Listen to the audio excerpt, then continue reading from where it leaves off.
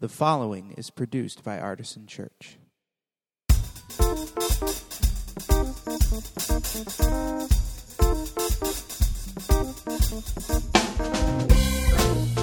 Welcome to the Artisan Church Podcast, a weekly broadcast of Artisan Church in Rochester, New York. To learn more about Artisan Church or to support the ministry, visit www.artisanchurch.com.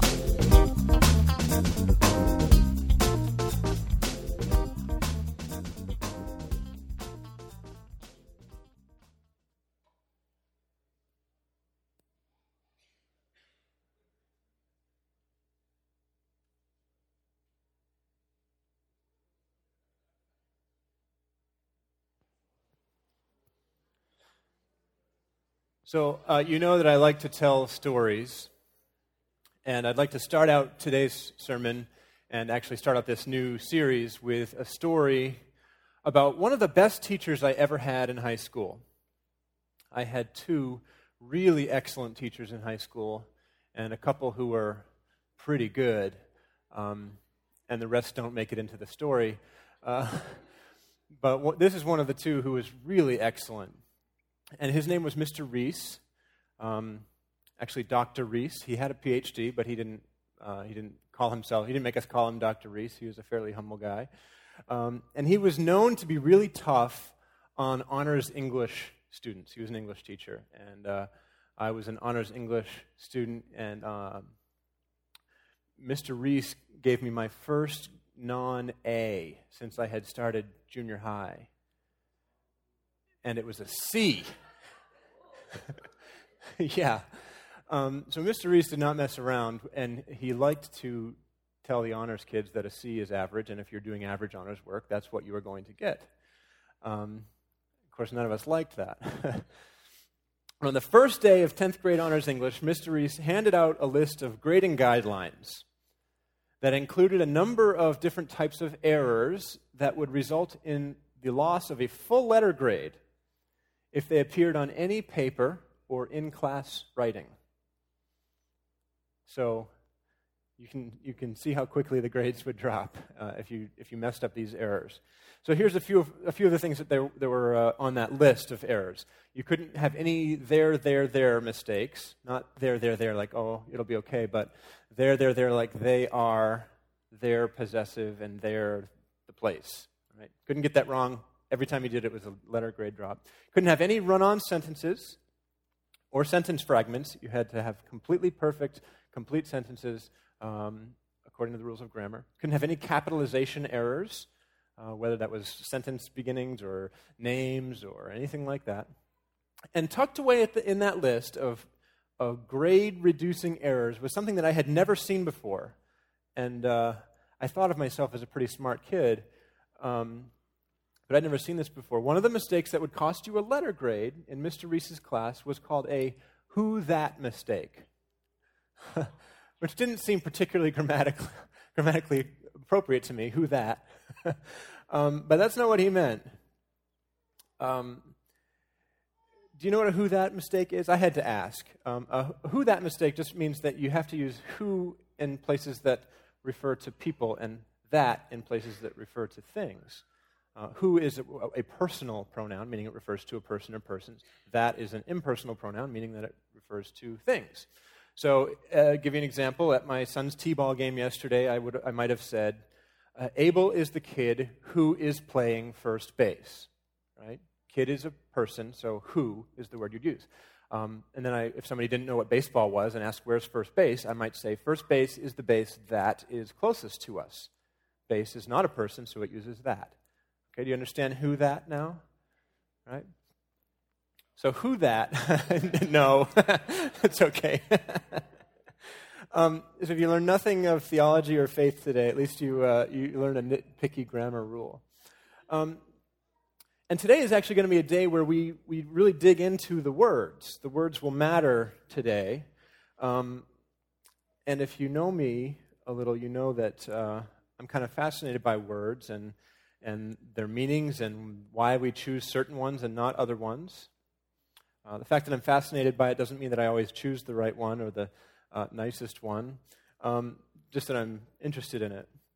And because of the fact that I'm interested in words, almost immediately after naming this new series, What is the Church?, I began to wonder whether I had named it properly. I didn't know if that was the way that I should have described it, because the word what is, as we know, an impersonal pronoun. And I firmly believe that the church is not an impersonal entity, or at least it shouldn't be. Sometimes it might seem like it is. But it shouldn't be an impersonal entity. It shouldn't be a thing. It should be a person or persons together. And so I was thinking maybe I should have named it Who is the Church? But of course nobody would have known what that meant. So today's sermon is titled Who is the Church? And the reasons why I think that the church should not be considered an impersonal entity, that's the topic that we're going to talk about for the next several minutes here. We're using who instead of what to show that the church is a living, breathing, personal, bodily organization, or maybe I should actually say organism, because it's alive. The church is alive. Right? I was going to do the Frankenstein thing, but I just don't have it in me this morning. It's alive, though. So what I'd like to do today is look at a few of the names given to the church in the New Testament. I'm not going to look at all the names given to the church in the New Testament, but we'll look at the most common ones and the ones that I think are the most significant for our theology of what church is and our practice of what church is. So the first word that I will refer to today is the most common word for church in the Bible. And it's actually a Greek word. I'm not going to get all Greeky on you this morning, but I have to start out this way, and you'll see why in a second. This word is ekklesia. Ekklesia is a Greek word that throughout the New Testament is translated church. But that's not necessarily the best translation of that word, because ekklesia simply means, in Greek, a gathering of citizens called out from their homes into some public place, into an assembly. And so the usage of this word throughout non-New Testament Greek writing of the same era never refers to church. It only refers to gatherings or assemblies. And in fact, there's a couple of places in the New Testament where the word is used, and it's clearly not talking about the church. It's talking about maybe a gang that's protesting or people who are getting together for another reason. And it's the same word, ekklesia. But in most of the instances, well over 100 instances in the New Testament, ekklesia is translated church. And of course, in a Christian sense, it might make sense because we would say it's an assembly or a gathering of Christians who come together for worship or for religious reasons. You can, if you know some nerdy English words about theology, you may have heard the word ecclesiology. Ecclesiology is the study of the church. It's the theology of the church. And it comes from this Greek word, ekklesia. So now to us, the word, even that Greek word, does essentially mean church. But initially, that's not what it meant. So it has nothing to do with a building, which is what we usually mean when we say the word church, don't we? How many of you got up this morning and said, I'm going to go to church, and you meant you're going to come to this little yellow building on South Clinton Ave, right? That's a very common usage of the word church. I sort of wish that the translators, and it's really in all major English translations, I wish that they had maybe been a little bit more literal and left it as gathering or assembly, but they didn't. But now you know, when you see the word church in the New Testament, it simply means the people who are gathered together. It's simply the people who bothered to get off their butts and leave their homes and go someplace to meet. And that's actually pretty significant if you think about it. So we also talk about, have you ever heard me use the phrase capital C, church with a capital C? What I mean by that is the church globally at large.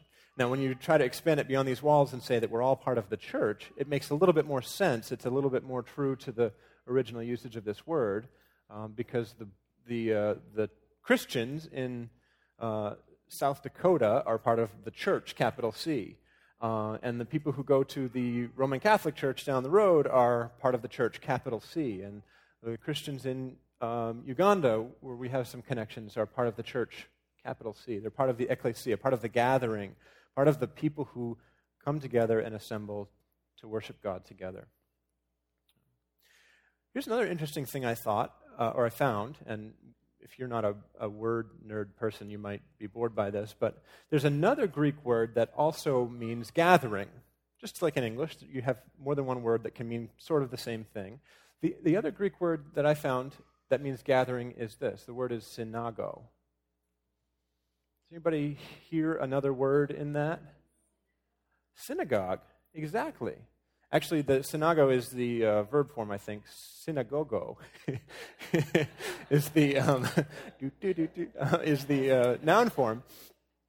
And so there's actually precedent, not only in the language, but in the roots of the church, which grew out of Judaism, to use a word that originally just meant gathering to refer to the place where people gather for religious purposes. So there's some precedent there.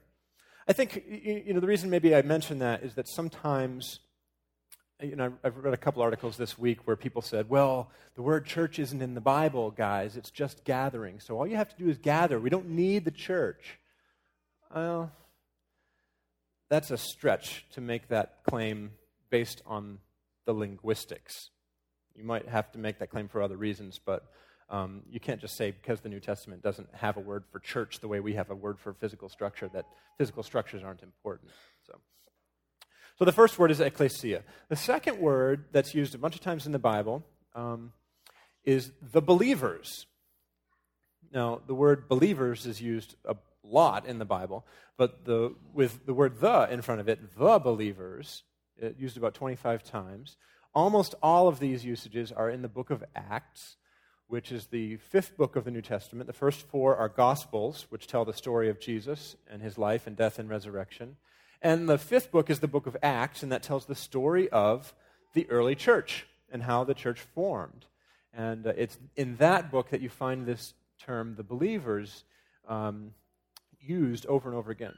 So, for example, in the first recorded sermon in the book of Acts, which was preached by the Apostle Peter, we read that Peter stood up among the believers, which at the time was a crowd of about 120 people, and he began to speak to them. You can read that in Acts 1:15. So he stood up among the believers. At that point, you were a believer or you were not. And so that was enough. The believers in what really was a pretty obvious question. You didn't really have to answer that. And a couple chapters later, it's even more specific and explicit. The church is described this way in Acts 4:32. That now the whole group of those who believed were of one heart and soul. And it goes on to say how they shared their possessions and gave to people who were in need in those things. But very early on, the group of Christians who had begun to gather together were described and defined and named simply by the fact that they had a shared belief. And what was that shared belief? It was nothing less than that Jesus Christ was the Son of God, had been crucified, had been raised from the dead, and was the source of their faith, the source of all that they were doing. And if you're going to believe something that amazing, you get your own group. You're going to need some friends, especially in the Roman era, pre-Constantine, when believing something like that was likely to get you executed. But their faith is what defined them. They were the believers, plain and simple. Here's a third word that is used in the New Testament of the church. This is a fun one. It's the saints. This is used about 65 times. You all know that song, When the Saints Go Marching In. You're all familiar with the use of the term saint within some other traditions, Anglicanism, Catholicism, and Eastern Orthodoxy. They use the word saint to describe specific people, as a title, to describe specific people who are heroes of the faith or heroines of the faith. So St. Gregory or St. Teresa, St. John, St. Peter, all those things. And I don't think there's anything wrong with churches that use the term saint, and we use it sometimes when we describe some of those old dead people. But we don't have necessarily the same perspective on who they are and how we ought to regard them. But that's okay. I'm not angry at people who have a slightly different perspective on those things. But I do want to make a distinction between that concept of saint as a special hero or heroine of the faith and how it's used in the New Testament, which is really not that way at all. The word saint is simply a noun form of the word holy. Right? So a saint is just one of the holy ones. So congratulations, you are all one of the holy ones. You're holier than other people, maybe. See, that's the way we think of the word holy today, as in someone with perfect behavior, maybe. And it's usually, maybe even the majority of the time, used negatively. Oh, that person is so holy. Or he's so holier than thou. We like to say that, right? It's fun to pick on people who think that they're better than us. Makes us feel better than them. But really the word holy doesn't quite mean that either. It simply means separate. Set apart, maybe special. All those things are built into the word holy. So to refer to the members of the early church as the saints was a way of calling them the holy ones, which simply means the ones who are separate.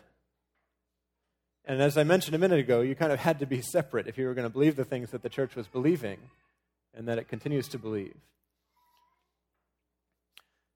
And actually, this would be a separate sermon, but it would be nice if we could get back to that understanding of the word holiness, that we are set apart for a purpose, that we are separated for the purpose of proclaiming the gospel in our words and in our lives and our actions and to all those around us in a variety of different ways. We are not pursuing holiness for the sake of having ever better behavior. As much as that might be nice, because then we could flaunt that, we are pursuing holiness so that we are truly set apart and honored and special to be used by God. That's what it means when we call the church the saints. Here's a fourth word. The word is brothers. Now, in our translation that we favor, the New Revised Standard Version, we add, or not we, but the translators added the words and sisters after brothers. In the Greek, it's really only just brothers, adelphoi. You can see that in the word Philadelphia, the city of brotherly love. Adelphoi, brothers. And just using the word brothers would have been appropriate in first century Middle Eastern culture, where a gathering of men and women together would still be addressed as brothers. But our cultural understanding is that women are fully included as the recipients of God's word, and that's not just a cultural understanding, it's also an understanding that we have drawn out from the rest of the Bible. And so I personally tend to agree with the translators of the New Revised Standard Version and some other translations that are more recent that indicate this to help people who maybe don't understand that cultural difference, to help people know that when a group of people is addressed as brothers in the New Testament, it really does mean the whole church, which would include the sisters as well. So truly Christian theology of gender based on the Bible, I think, would agree with that cultural adjustment. And so here's how this phrase is used a bunch of times in the New Testament. It's usually in the letters that Paul or somebody else is writing to the church saying, I urge you, brothers and sisters, do this. I appeal to you, brothers and sisters, help me out. I anxiously await the day that I can be with you again, brothers and sisters. Now, concerning spiritual gifts, for example, or this other matter that you wrote me about, brothers and sisters, here's what I have to say. So it's interesting. In addition to having a shared belief And in addition to being set apart or separate, the church also considered itself a spiritual family. They weren't just friends or colleagues working together or people who were in the same social club. They were brothers and sisters. That's pretty powerful. And in some segments of the church, you might think particularly of the African American church, it's appropriate to address each other using brother or sister. And everybody has a title.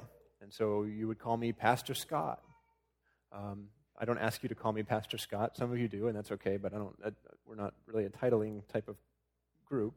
And it would seem kind of weird to us probably if we went around calling each other brother so-and-so or sister so-and-so.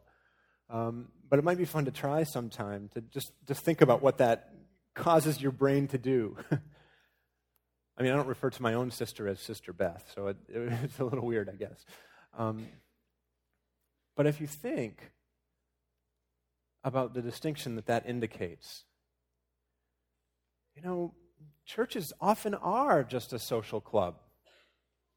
Just a bunch of friends who get together because they have a common interest. And I think our value of community suggests and actually sort of commands us, since it is in our founding documents, it's our foundation, commands us to have a stronger, in many ways more difficult view of what it means to be in relationship to each other. We're not just pals. We are family, in a way, brothers and sisters. And our membership covenant talks about the relationships in that way, as going from being a friend of the family to being a family member. And so that doesn't mean we have to spend holidays together. It doesn't mean we have to argue about politics together. It doesn't mean we have to get angry at each other in the way that you really only can get angry with your family. But it does mean that we ought to take care of each other more than we would maybe a coworker or a friend or a neighbor or a friend, a club member. If we're going to be brothers and sisters to each other, that requires a level of commitment that is maybe a little bit challenging to some of us. It's powerful, and that's how the church is used or described. It's about 90 times in the New Testament. Brothers and sisters. Usually spoken by an apostle, like the most important person in the church, other than Jesus himself, calling the congregation his brothers and sisters. Pretty powerful thing. And here's the last one for this morning, which I think is maybe the most powerful one. The fifth way the church is described is as the body of Christ. Now, if you looked in a concordance or did a search in one of the online Bible tools for the word body in the New Testament, it would come up tons of times, not always this way. As it turns out, the New Testament is rather preoccupied with the actual literal physical body of Jesus. In the Gospels particularly, there is much written about Jesus' body and how it was handed over and what was done to his body. But beyond those usages, there are several really poignant passages in the letters of Paul that refer to the church, all of us, as the body of Christ, which it's just an incredible metaphor. Those of us who grew up in the church say the body or the body of Christ all the time. We never probably even think about what that means. So let me list for you a few passage references. You can write them down and look at them later if you'd like. We don't have time to read all of them. I'll tell you what they say generally, but it would be good for you to read these as well, especially considering we're going to be going forward in this series for the next, I think, 6 or 7 weeks, talking about what the church is. Romans 12, 4 through 8. Paul talks about the body of Christ. 1 Corinthians 12, 12 through 31. A long discourse about the body of Christ. The book of Ephesians, in probably 7 or 8 different places, but you really have to kind of read the whole book to get the thing. get the picture. Fortunately, it's a fairly short little number. And then Colossians chapter 1 has a really beautiful, powerful, theological statement about who Jesus is. And tucked in there is that he's the head of the body. And that's one of the two main ways that this body of Christ image is addressed in the New Testament. The most significant way is that Paul is fond of saying that we are one body with many parts.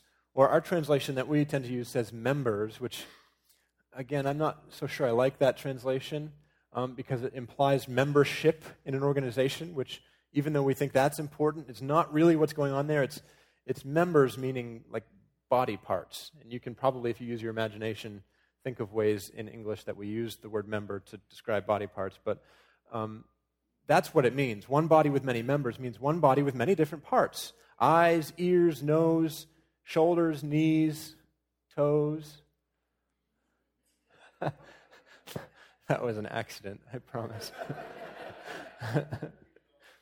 I can't keep going. I don't know. What else rhymes with nose and toes? Excuse me. So one body with many parts, and the lesson there is that, hey, Mr. I, you can't think you're more important than, Mrs. Kneecap. The body needs all of those parts. They're all equal parts. And if any member of the body, any part of the body suffers, the rest of the body suffers with it. And anybody who's had any sort of chronic pain understands how that is true.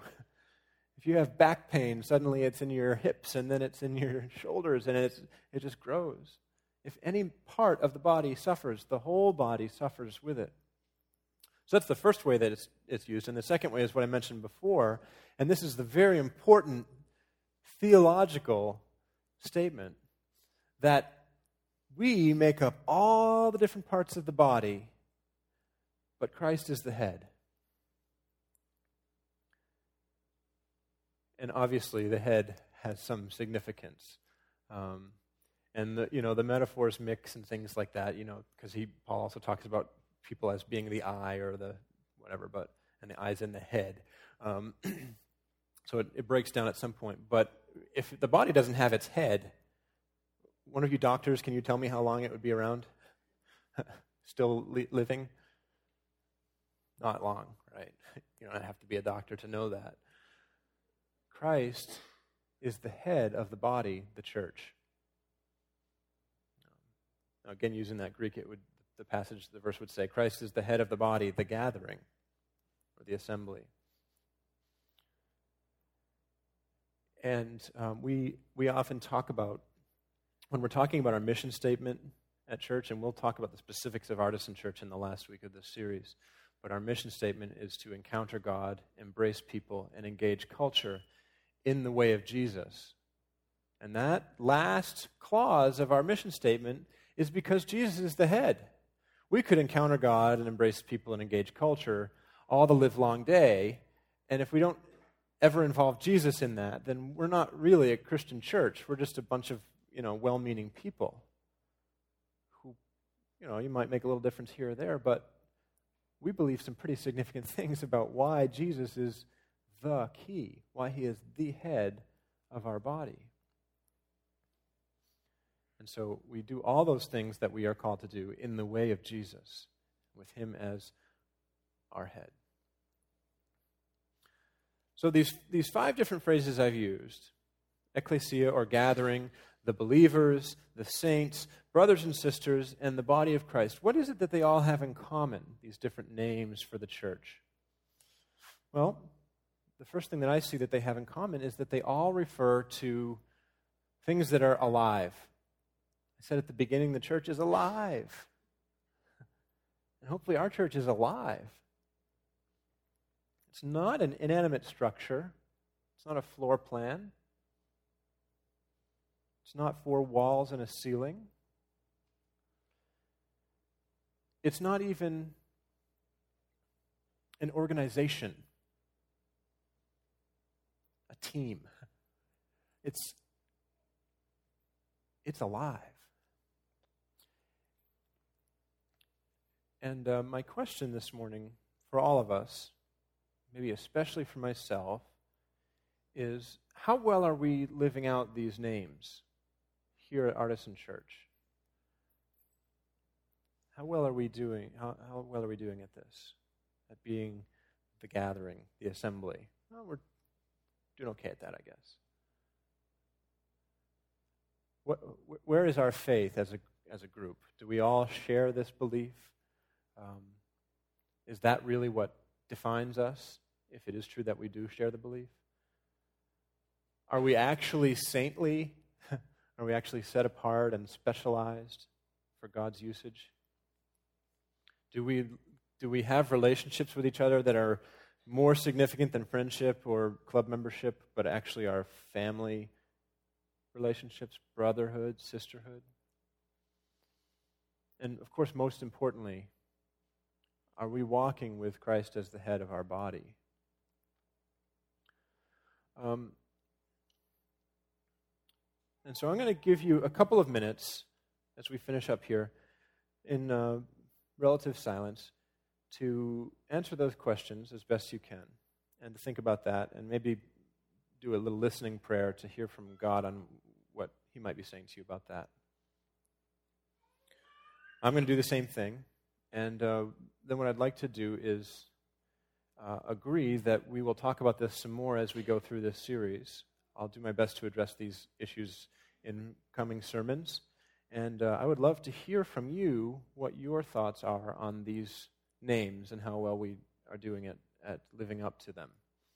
Take a couple of minutes to think and pray about that.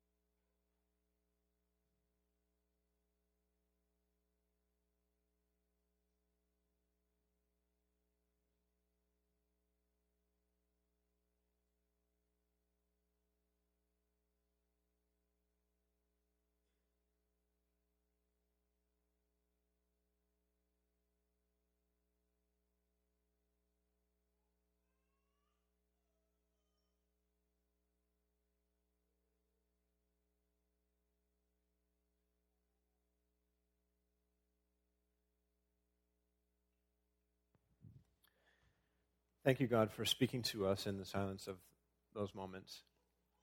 And we pray for your voice to be continually in our ears over the next several weeks as we talk about and think about and ask about what the church is and what it isn't.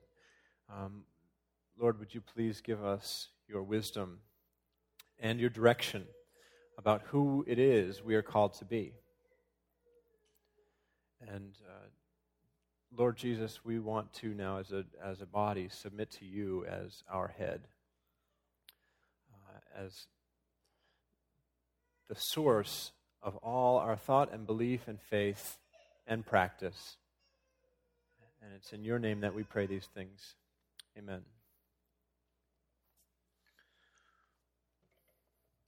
Well, during this church series, it's almost even more important that we take communion together.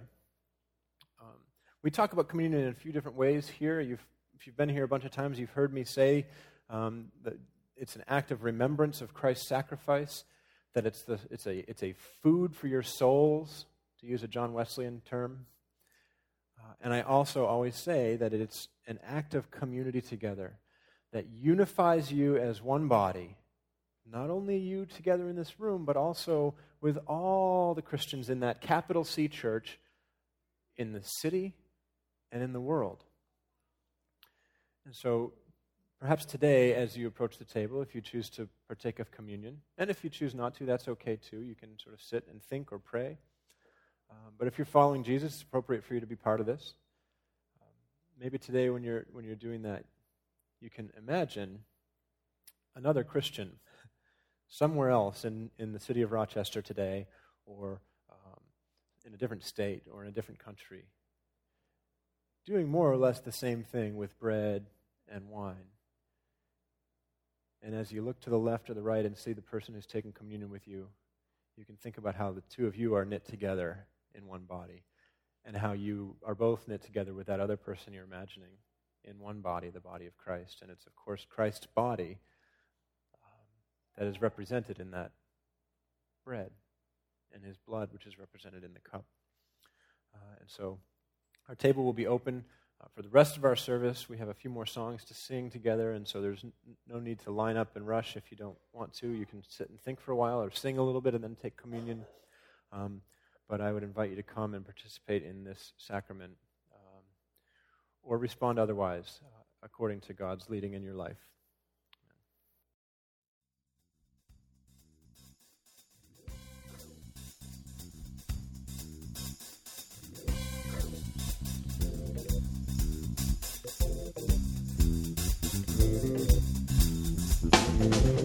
This has been the Artisan Church Podcast. To receive future podcasts, go to www.artisanchurch.com/podcast or subscribe on iTunes. Thank you for listening.